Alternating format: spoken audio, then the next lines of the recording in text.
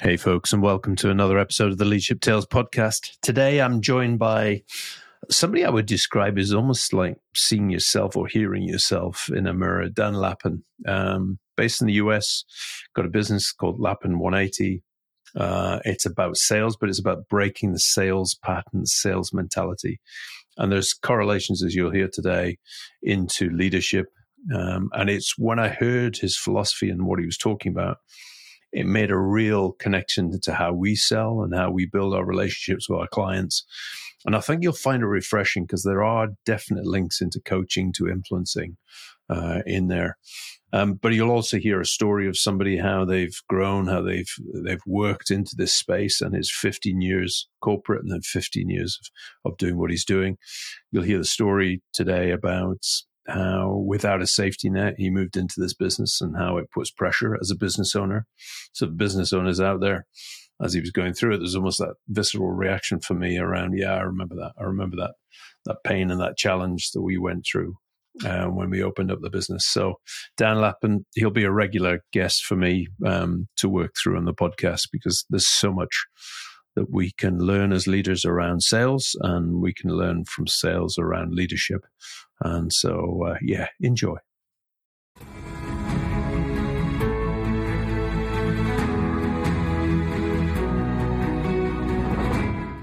Dan, lovely to have you on the podcast. Tell our listeners who you are. What's your background? Well, as you've gotten to know me a little bit, Colin, that's a tough question for me because I don't like to talk about myself. But I guess you'd call me a hardworking guy, right? Paid a lot of dues, maybe 15 years of corporate America, right? And then 15 years out on my own. Family guy, 4 kids, very important to me. A lot of my whys are based on my kids and the experiences that we've had with them and the continued experiences I want to have. Yeah. But yeah, I also, ironically, right, even though I'm in the United States here, I was born in Scotland. So we share that in common. Knew there was something I liked about you, but there we go. But what was the connection in Scotland? What was the connection in Scotland for the listeners? So my dad and my dad's side of the family are all from there, and they're from Glasgow. And I think there's a big Irish connection too. But my dad moved to the States when he was 25 and met my mom when they were in Pittsburgh. And that's where just things went from there. And so ended up in Boston. That's where I grew up. Right. Boston. The accent's gone though. Can't hear it. Yeah. So yeah, if you give me a glass of wine or two and every now and then it'll come out. But yeah, I've learned to speak properly. How's that? Yeah. I've proper verbiage or diction, grammar, whatever you want to call it. So I was always described as a posh Geordie. So Geordie's Newcastle, northeast of England, where I was brought up. But I was always described as a posh Geordie because I didn't sound like I came from Newcastle. But a bit similar thing. Give me a couple of glasses of wine and the Geordie will come out. So you even hear it in just how I say it. So you'll get in there.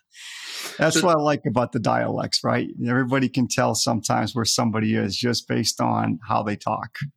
It's a nice curiosity piece. And for me, we're going to talk about sales today, but that connection point about history is so important, or picking up on the unsaid or dialect or something in there. Because I always had a bit of a weird accent growing up where people would say, "Are you Irish?" And then across here, people would say, "Are you American?" So very mixed up. But actually, it's a talking point that gets people connected and in there. So, yeah. I can definitely see that. Talk to me about the 15, nice symmetry, 15 years in corporate, 15 years out. So we'll come to what the next 15 years look like. But the corporate piece, so that hard-working piece and where you got to, there must be a story and a red thread through that 15 years that led you to the next 15 years. Talk to us about that. Yeah. So grew up, I'll say it, poor, maybe low, middle class. Parents taught me very early, if I want something, I better go earn the money to buy it. I mean, I remember 12, my first job was shucking clams. I would get up early in the morning, God, yeah, ride my bike about 3 miles, with a few neighbors, and we would sit in this little dingy cabin, and we would shuck clams for a couple hours, maybe 4 hours or 5 hours. So I got that memory, and I'll never forget that. But yeah, in corporate America, for me, I was chasing, for me, it was chasing a title. My ego wanted to be important and feel important. And so for that whole 15 years of my life coming out of college, it was about how do I do really well, and how do I rise through the ranks? Through probably luck and maybe some fortune and maybe some hard work, I did start rising through the ranks. But as I rose through the ranks, the little voice inside me started saying, this isn't for me. This isn't for me. I'm not getting fulfillment from it. And that's not to say corporate America is bad for anybody. No, but for me, I just, the little voice was saying, you're not a fit. And so what ended up happening was, it was very fortuitous, which is, I was working for a Fortune 500 company, and they were about ready to merge with another very large company or be acquired. And it was in the IT space, telecommunication space. And long and the short, we had to go through a whole series of downsizing exercises. I was a director of sales. I think I had 3 or 4 sales managers, maybe 30, 40 salespeople. There was engineers involved. We had to go through this huge process of evaluating the merits of each person. And it was all run by HR. So, right, a lot of documentation. So I just remember how hard that was, because you really had to be objective with people. And you had to go through this evaluation process about performance, attitude, hard work, team player, right? It wasn't just about performance. All those factors came into play. So we went through all that. And then I remember my boss at the time came to me shortly after, maybe 2 or 3 days, and goes, hey, Dan, can we have a cup of coffee? And I said, yeah, sure. So we go and have a cup of coffee, and I sit down, and the first words out of his mouth were, Dan, it's not going to be a good day for you. I mean, that's how he started the conversation with me. And actually ended up being the best day. At the time, it didn't feel good, right? Ego took a huge blow. But looking back, I wasn't wired for what I was doing, right? And so what it did is it created a door and an opening for me to start to really take a look inward on what was important. Where was my value for myself, and where was my value and my ability to contribute to others? Yep. So it forced a lot of that hard knocks view. And long and the short, I started Lappin 180 shortly after. And my first 20 months were incredibly difficult. I mean, no money, no revenue, no clients. I kid, but I also say seriously, no clue. Because I thought being a director, VP coming out of corporate America with that many years of sales experience and success and managerial or leadership experience and all that, it'd be easy for me to connect with other business owners on how to drive sales and how to drive performance. But my story wasn't resonating. And so it took me about 20 months to figure out what my mindset needed to be, how my mindset needed to change, and then really how to be okay betting on myself. So I would probably say there was probably a 3-4 year run where I learned a lot of lessons about myself and life. And at the time, they were very difficult, but looking back, they were a gift. Do you want to share a couple? I know you don't like talking about yourself, but for me, knowing the value I get about our conversations, what are a couple of things that really resonate? Because those are tough. I remember starting up, and I was starting up with a business partner myself, and she decided not to join at the same time because she last minute just went, I'm going to stay where I am. You set the business up and I'll come in a year's time. Those first early years are tough. Yeah. Yeah. So I think for me, it was a lot about my pride and my ego still. I remember being somewhere around probably 12 or 14 months into my endeavor of trying to do my own thing. And neighbors were talking, and I could hear the rumblings about what's he doing. He's got 2 kids, and what a foolish decision. And You know, he's got a house and a mortgage, and the strain he's putting on his family. And then I even had some neighbors even ask me flat out, what are you doing? Where's your sense of responsibility? You know, how could you do this? You need to be responsible. You got this family. And there was a moment where I remember coming home, and my wife at the time was really struggling with it. And I don't blame her, because we probably had 2 months worth of income left for raising 2 young children, a mortgage, health insurance, and you name it. And I had no plan B. Right. And so there was a selfish component, I guess, to it, because I had no plan B. But after that conversation, there was just this moment of ground zero for me where I'm like, I got nothing to lose. I mean, I'm at ground zero. I got friends, neighbors, family, everybody's looking at me like, what's going on? And so it was almost like I just let go. And as you know, we teach this form of compartmentalize and detachment. And I think that's where detachment and the true sense of compartmentalizing truly kicked in. So my lesson was, you have to go through struggle to believe in yourself. And going through struggle is horrible, but you have to learn how to embrace it. Because if you can't embrace that struggle, you're not going to come out the other side the way you want. That struggle is going to eat you up. That struggle is going to chew you up and spit you out. And I think that was a big lesson I learned. And then I think along with that is bet on ourselves. So like, you know, I was talking to someone earlier this week, Colin. I actually thought about you on this one because of your leadership expertise and all that. But they shared this story with me about how they grew up and some of the tragedies that they had experienced. And now they're in this position where they're working in this role that's not for the meek and mild. The upside that they have is enormous, but there's no training wheels. There's no safety net. And so I remember thinking to myself, and I even said to this person, I said, wait a minute, you've been through a lot of adversity, right? And they're like, yeah. I said, okay, so what have you learned from that adversity? And at the end, it was what they've learned is, or what they should be learning is that they should bet on themselves.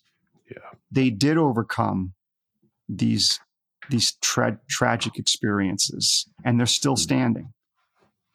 And so I think for me, that was also a big takeaway at the time. And I think it resonates with people in general, right? Because I think sometimes we think our tragedies or our experiences leave us on an island by ourselves and no one else in the world thinks or has those same experiences. But yet, if we could just sit back and get to know people, and I think we'd all be shocked at how many people have had these really tough experiences and they're not on an island. No.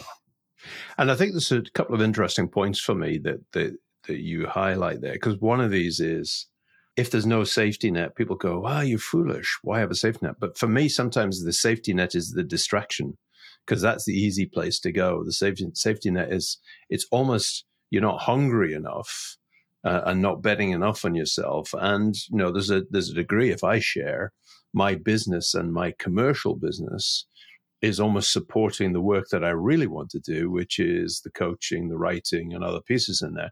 And it's too attractive to try to separate. So if there wasn't a safety net, I'd just go do, you know. We've got a mutual friend, Chris, who just has gone off and just gone doing stuff. And it's a real risk, but at least he's doing it. He's doing what he wants to do. So there's something in there.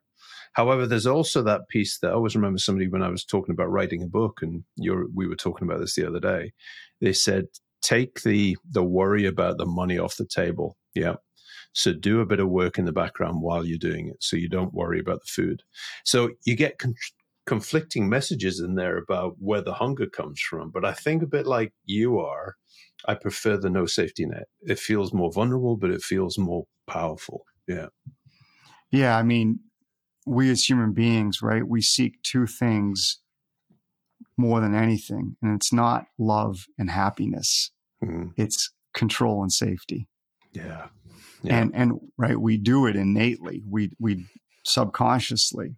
So again, if I look back on that whole experience, it was a gift. Absolutely. So let's fast forward and go to this, because when we first met and you started to talk about the work that you do now, I was almost like, wow. And it's almost you were starting to tell me how we sold, and I'd always struggled to describe how we sell. And you were giving me something. You were talking about breaking sales. And I was thinking, okay, so maybe that's why I just don't like the sales word. But actually, the way you explained it, sales is a good thing, but it's just about how you go about it. Tell the listeners where you are now, and then maybe the story about how you got to that philosophy. Yeah. I understand what people think about it. Sales doesn't have to be something where we sacrifice who we are. All right. And selling is helping somebody get to their truth. So, right. I mean, I understand that traditional sales is, hey, what's our value proposition? What questions are we going to prioritize? Yep. When we find their pain, we need to make sure we understand it and we have the right resources in place to solve it. Right? I understand that side of sales. And for possibly the one or two companies or individuals out there that have already decided that they need to improve or make a change, that approach can work. So like in our some of our research, Colin, and I don't know if we've talked about this, you know, we've asked thousands of individuals, how many prospects have decided to make a change before you ever show up for that first conversation? And the answer we get back 90% of the time is one or two. Yeah. And so when I talk about traditional sales, yes, you can build that value proposition. You can build your slides, your presentation, find the pain, all that. And you'll get away with it for the one or two who've already decided, hey, I need to do something different. The challenge is, what about the other 8 that you work so hard to get in front of that don't know if they need to make a change, aren't even thinking about change, but objectively, if they did consider it and they were going to be honest with themselves, they probably need to make a change. And that's where a lot of what we teach helps, right? It's helping another human being get to their truth, not helping ourselves, right? Right? Advance what we want or to make the sale. I often will tell people it's not about being right. It's about getting it right. Right? Nice. Yeah. So if I go back to the experience that I had in corporate America and I go back to my life in general, I was a very attached dude. What that means is I was attached to every outcome that I had in my head possible. Right? Interesting. Yeah. You know, I was so attached. I wanted to control every outcome. Hey, I want to become a VP. Very attached to that. Hey, I want this person to buy this. Very attached to that. And what I found through attachment is that when we're attached, all we do is struggle because we're trying to control something we can't control. And when we're attached, which means I hope that person likes me, right? Or I hope that person agrees to a second meeting. Or I hope that person wants to see my demo. How do we get them to do that, right? We are attached to the outcome. And when we do get attached to an outcome, we start listening for things that are only aligned with the outcome that we want. And we start only asking questions that are aligned with the outcome that we want.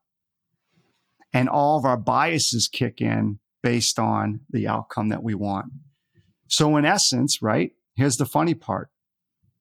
We lose all objectivity. And what do you think one of the biggest trust factors are between two human beings? It's objectivity. Yeah. Or as Meister calls it, self-orientation. I sense is what you're talking about, is whether the agenda is yours or theirs or mutual or whatever else it is. Yeah. Yeah. Yeah. I mean, that's exactly it. You know, if I show up in a cup of coffee with you and I'm asking you questions to find your pain, right? I'm asking you questions to help me validate myself or to show you how smart I am. As I'm asking those questions, could you tell I'm trying to get you somewhere? Mm-hmm. Yep. And the second you can tell I'm trying to get you somewhere, what happens to your answers? They come hooded, cloaked, and less open, transparent. Yeah. I agree. And then what happens to the trust between us? Yeah. I always then go directly to price. So give me the price to tell me whether it's worth me going on with this conversation. Yeah. That's my Scottish blood in me, though, I think, coming in. Yeah. But here's the funny thing, too, though. It's the same in leadership. As a leader, I was horrible because I would get attached to wanting the other person that I was mentoring or managing or coaching, or I would get attached to what I felt that they needed to do. I would get attached to their success. I would get attached to how I wanted them to respond. It was never out of ill intent. In fact, it was out of good intent. But my issues were that I was not listening. I was not allowing others to work their own way through the problem. And it just made me a very poor leader. It's fascinating you say that, because as you were going through the sales piece, the analogy for me was coaching. So I was coming through this coaching piece, which is I start with open questions. What's on your mind? Let's do a bit of introduction, connection before content. You build the rapport, you build everything else. And out of that, you get them to come up with their truth. And I'd love to explore a bit more about what you mean by the truth, because that's one of the questions in my head. So there is a coaching analogy. So there is a direct link to leadership, which is, this is the philosophy. If I build a relationship, then the sales will come. Now, Chris Tough and I would talk about, being an asshole. Yeah. And when do you ask for the business and save your ask, which I love, because sometimes I save the ask for too long. Yeah. Right. And even my clients are going, are you going to ask me for any business at a certain point? So there is a balance to this relationship. Just want to talk about that balance, because there's the truth and then there's the closure of what you're trying to do in there. Yeah. Yeah. So, I mean, mindset drives everything, right? Universal law, condition, cause, effect. So if I'm hungry, that's my condition. My cause will be that I eat. My effect is I'm full. Condition, cause, effect, right? If my condition is that I'm tired, my cause will be I'm going to sleep. The effect will be I'm rested, right? I could even have a little fun with it and say, if my condition is I'm celebrating and I'm a little tipsy, right? Yep. My cause is I'm going to be very jovial. I'm going to be very excited, right? The effect is I'm going to have a great time, right? I'm having some fun there, right? Yeah. It's the same in leadership, and it's the same as a sales professional. Our mindset drives everything that we say and do, which drives all of our results. So if I show up into a meeting as a salesperson or as a leader, and I have a mindset of scarcity, which is, I hope this goes well. I hope I don't screw this up. I'm going to hold back in the meeting.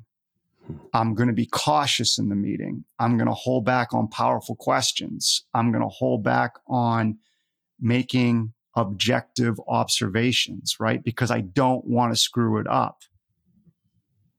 If I go into that meeting with low intent, which is how do I get this person to see my side of things as a leader, or how do I get this person to do business with me as a sales professional, I'm only going to say, do, and ask questions that reflect what I want. And the trust will deteriorate. I mean, the key factors on trust are, right? Benevolence, right? Empathy, vulnerability, listening, right? things like that, competency, those are all key components of trust. But if I'm looking out for what I want as a leader or as a sales professional, whether my words say it or not, I'm breaking trust. And then the last one, right, is that attachment we already talked about. So if I go into any conversation with attachment, scarcity, or low intent, I'm going to drive a conversation that's unfortunately self-serving. So I have to switch that mindset to what we call high intent, which is my only role and responsibility here as a leader or as a sales professional is to determine how and if this person needs help and are they ready for it. Notice that there's no if I can help. My only role as a leader or my only role as a sales professional is to go in and have this conversation so I can learn, right, how and if this person needs help. I'm not a part of the equation yet. It's got nothing to do with me. I love that. And then the other two switches are abundance, which sounds pretty straightforward, right? Scarcity versus abundance. But abundance is, and I blew this so many times in my career. I remember I would go in for these interviews to get promoted, and I'd be walking in the interview, right? And I'd be thinking, it's do or die. Here it is. This is my moment in time. This is it. This is where I break through. And that is such a scarce thought process, right? And I didn't realize that I was putting so much pressure on myself. Abundance is, this meeting doesn't define me. Interesting. Right? This question doesn't define me. This moment doesn't define me. I'm going to enjoy the moment. I'm going to enjoy the meeting. I cannot control the outcome of it, though. I'm going to prep for the meeting. I'm going to be ready for the meeting, but I cannot define or control the outcome, though. And then the last one is detachment. And as a leader and as a sales professional, that's the hardest of the three, but it's also the most powerful.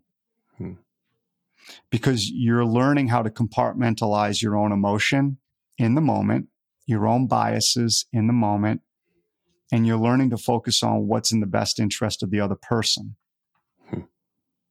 So we can talk, right, strategy all day long, my friend, right? And I know you and I can. We can talk about philosophy, psychology, and we've done that.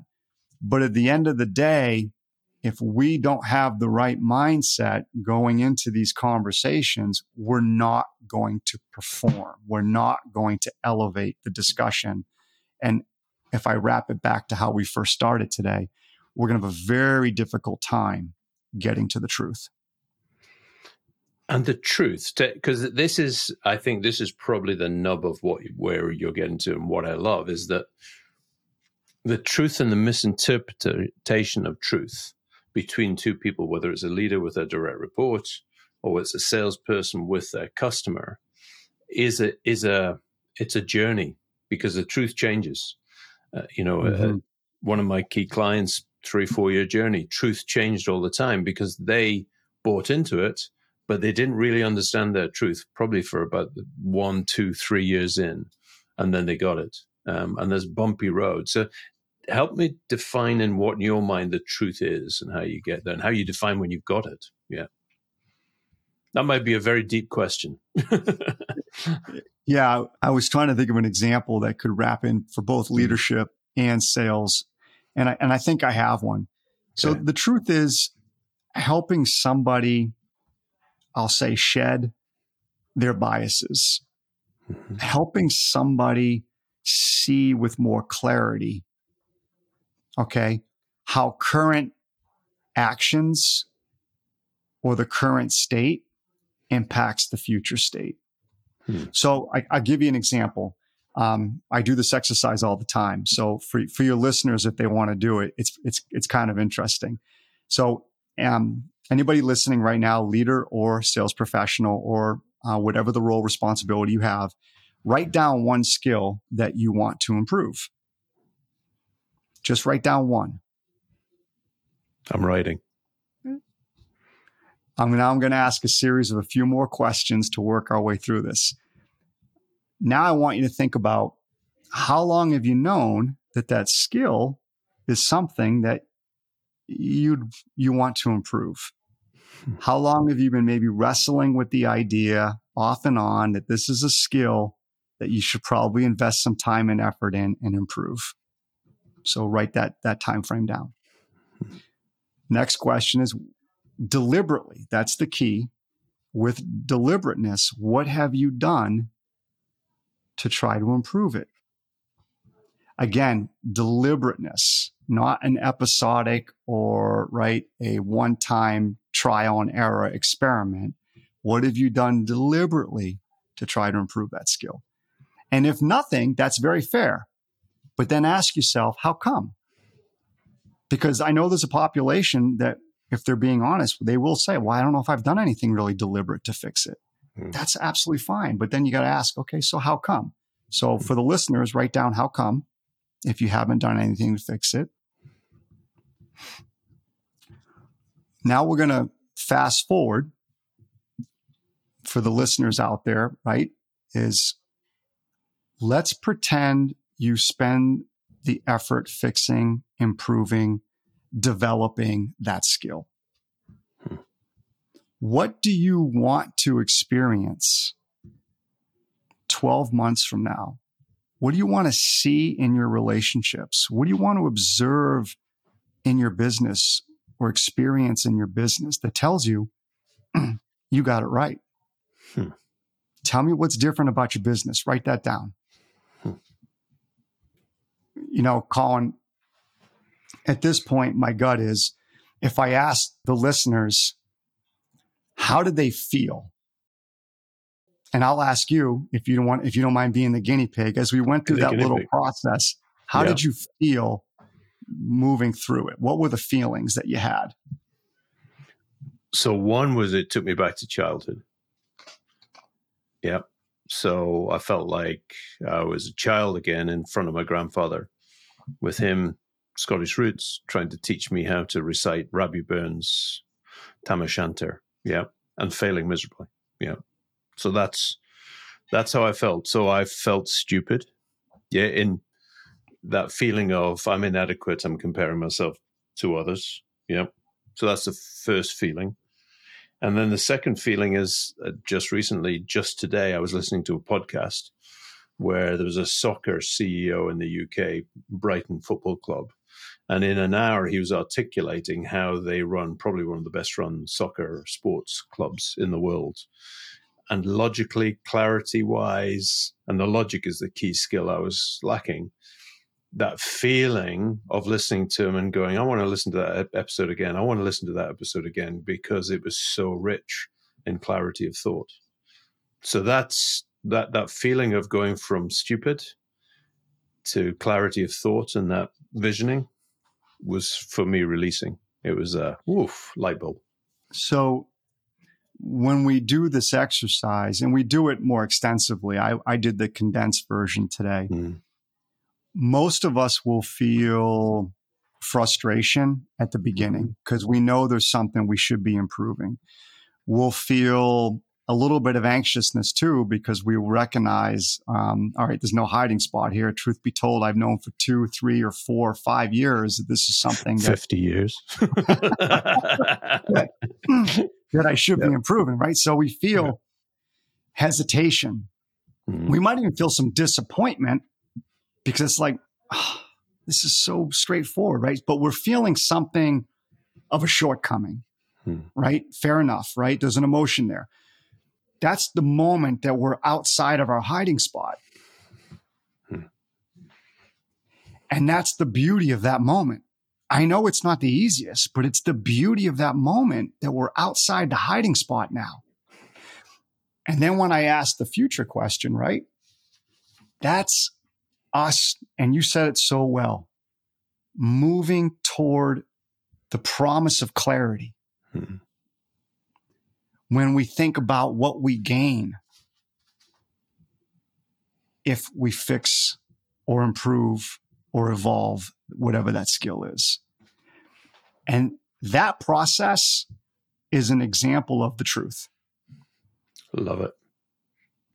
So when I say, let's help people get to the truth, that's one of the processes that we can help people Get them out from behind the hiding spot. No judging, though. Right? Yeah. And then help them create a vision once they're out from that hiding spot, which we all have, but help them create that vision toward clarity, which is, okay, here's my future state. This is what I want. Okay. Now I got it. That is brilliant. I just, I was, as you and I talked about recently, I had a torn retina and I was being coached by Jamie Smart, whose book is called Clarity. So this is resonating. And he was listening to me about 10 minutes in, because in the first conversation, I said, I had blurred vision. Went on for 10 minutes, and it is just a brilliant self. He paused me halfway through the conversation and he just said, I just want to take you back. You said blurred vision and it was about 10 minutes ago. And he said, that's a metaphor for where you are in your life. I feel that's what's coming through. And it was that moment where you just, all the veils came off my eyes, and I went, this is what I need to do. I need to get clarity. I need to clear clutter out of my life and my journey and my business. And that's what you're talking about, is the truth, is that it's a vulnerable place out from your hiding spot, and where clients suddenly go, yeah, I need some of that. Yeah. Yeah. And as leaders and as sales professionals, we can't dictate any of it. The only thing we can do is become a guide or shepherd that process to help people figure what that truth is. And I think that's the part with sales in particular that so many struggle. I would agree. Dan, do you want a job in Potential Squared coming in? I've got a place just... Hey, if it means I get to spend more time with you, yeah, I definitely consider it. Come on. You know what? I've loved our conversations. I'd like this to be part one of this, because we just dipped our toe into your philosophy, your thinking, and your work. And you and I just find our conversations mutually always beneficial. Probably the listeners are finding exactly the same thing, but I don't really care about them at the moment. It's very cathartic at the moment just to go through this. So, Dan, I'd love to have you back on, but in the meantime, where can people find you to find out about? Sure, they can go to LinkedIn. I release content on LinkedIn a lot, twice a week. So Dan Lappin at LinkedIn. They can go to our website, Lappin, Lappin 180.com. There they'll find many articles that I've written. They'll find our podcast, which is Breaking Sales. They can find Breaking Sales on any platform that provides podcasts, mainly Apple, right, Spotify, but I know there's several others too. And the podcast is, once again, Breaking Sales. Amazing. So it's all about what we talked about, is how to move off the traditional sales and build relationships and conversations more on trust. Yeah. And I was thinking about it today because I turned up at a call with a client friend who'd moved roles and she's gone to another role. And we were chatting. We had an hour talking about her wedding, which was happening on the Saturday, which was lovely. And it was only the end of the conversation. We were walking out the door, and we hadn't even really got to anything in terms of sales or work, because that wasn't what it was about on that day.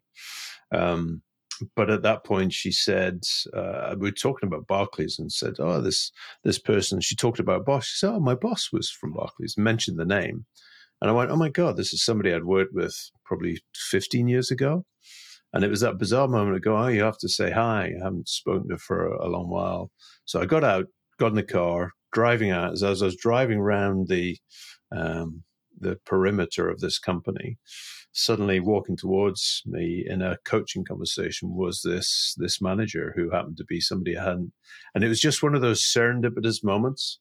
And it wasn't sales, but it was. It's what we're talking about. It's relationships, it's connections. And it's when you remember those moments, it's like my old boss, go and talk to people. You'll get sales calls. Did you reach out to them? I did. Yep. Nice. I was hoping you were going to say yes, so that you could see that serendipitous moment through. big fan of that movie, Serendipity and Serendipitous. So yeah, no, it's definitely in there. Dan, I always finish with 3 questions, and I'm fascinated because you and I have geeked out in our habits, and there's a habit formation here. But the first one is slightly different, which is one small moment in your career that shaped your leadership. What would it be? It's going to sound weird. It's people leaving. It's not weird. Yeah. I've got a really, really good team and been with me for a while, but like anything, I've tried to bring on others. And I think when someone leaves and all that, I think the easy thing to do is to say, oh, they didn't have what it takes, or right. They weren't a high performer, or, but that's not where my head goes. My head goes, what could I have done different? It's not that I'm taking all the ownership, but I do take my ownership. What could I have done different? What's my learning here? How do I better myself in this scenario moving forward? And that's the hard part, right? Because it's the feedback. Yeah. It's interesting you say that, because I would agree. I've got a gratitude journal, and when I've let people go, I've forced myself to write, even if it is contentious, yeah, but even if it isn't, there's that, I wish they hadn't gone, moment. But actually, by flipping it around into gratitudes, there's not anybody who's left that hasn't given me something. They haven't added something to the business, whether it's insight and it's that human nature just to go, versus what did I get? I love it. Yeah. That's so true. I mean, I look at it like, I don't want that person to have that negative experience, but I know it's there. Yeah. And again, we both know that there's a lot of contributing factors when a teammate doesn't work out. And it's never, ever just one-sided. Everybody has ownership in that experience. Yeah. I was held to lead and manage when I was younger, and I met my old boss that had to let me go a long, long while ago, more recently. And it was one of those moments where cathartically he was starting to come back into my life and looking for a job and a role. And I thought, my God, how much have I learned through that whole experience, and worked it, processed it. Yeah. Just about a coffee here and choke. Second thing is, if you had to change one thing or disrupt one thing about leadership nowadays, what would it be? Wow, that's a good question. I'd have to say leadership is more about, in my observations from watching great leaders, because I would not include myself anywhere near that kind of category. It's focusing much more on listening and questions. I think there's a time and a place for advice, but it's not as often, I think, as leaders think. I think the power of a leader is their ability to listen in a non-judgmental way and then ask questions to see and truly understand that other person's perspective. Love it. That's where I think that would be a huge leadership skill set to develop. And there's a nice link back into your philosophy around non-judgmental, find the truth, getting the right questions. So, yeah, and there is something, I always ask this question a lot of the times, is what's the difference between sales, influencing, coaching, whatever it is that you're talking about? And there's not a huge amount of difference. Actually, it's about asking questions, being curious, and getting a mutual understanding, right, or at least an understanding of where the person is. Yeah. The hard part, just like in sales, leaders will get attached. And leaders, they're at their best when they can compartmentalize emotion, compartmentalize judging, compartmentalizing biases. And that's what I mean when I say detached. Nice. Good summary. Final one then. Out of your multiple habits that we've talked about, if you had one non-negotiable habit for you as a leader or a person running this business that you run, what would it be? It's going to sound funny, but it's the truth. I started it 15 years ago. It's my gratitude journal. I love my morning routines. I do believe that they bring out our best, and we need to structure our mornings to tap into and set ourselves up to try to give the world our best energy.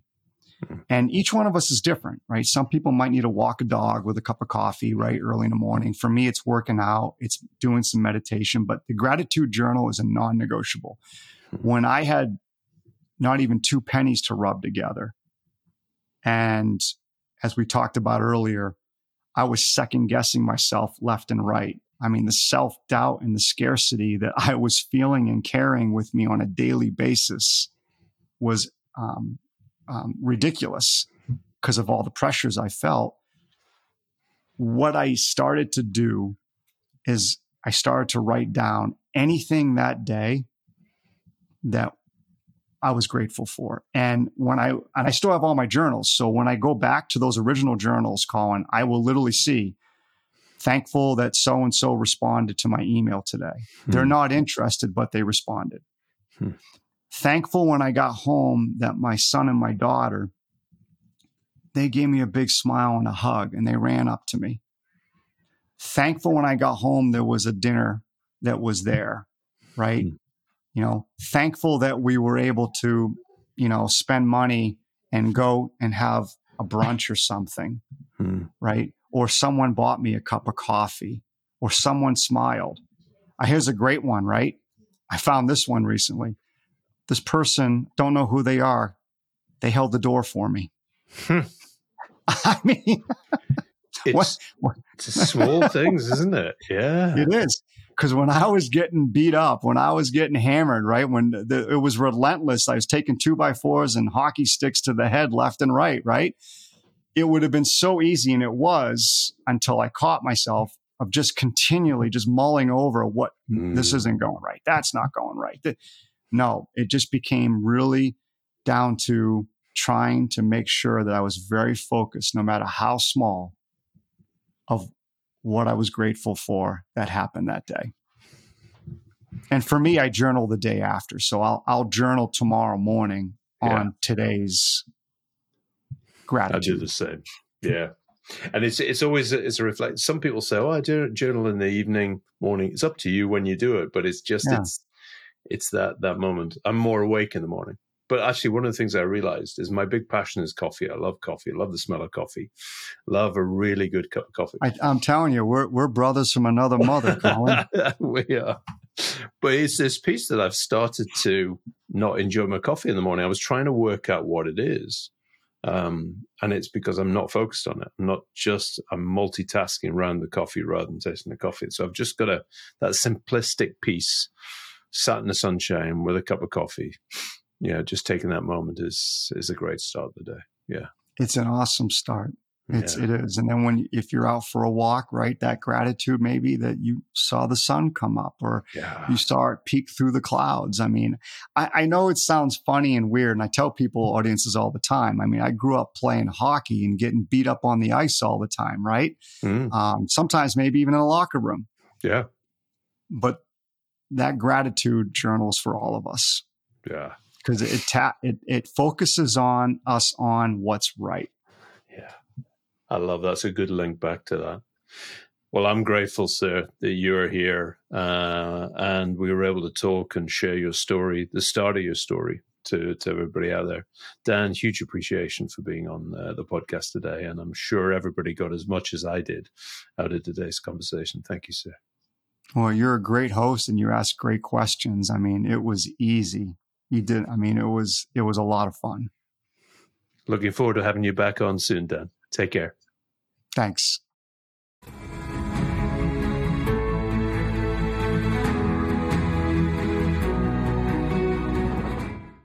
Love that episode. It is just, Dan is one of these people who has a depth of thought, thinks differently. doesn't like talking about himself, but actually, because of that, has a humility around how he comes across and what he offers.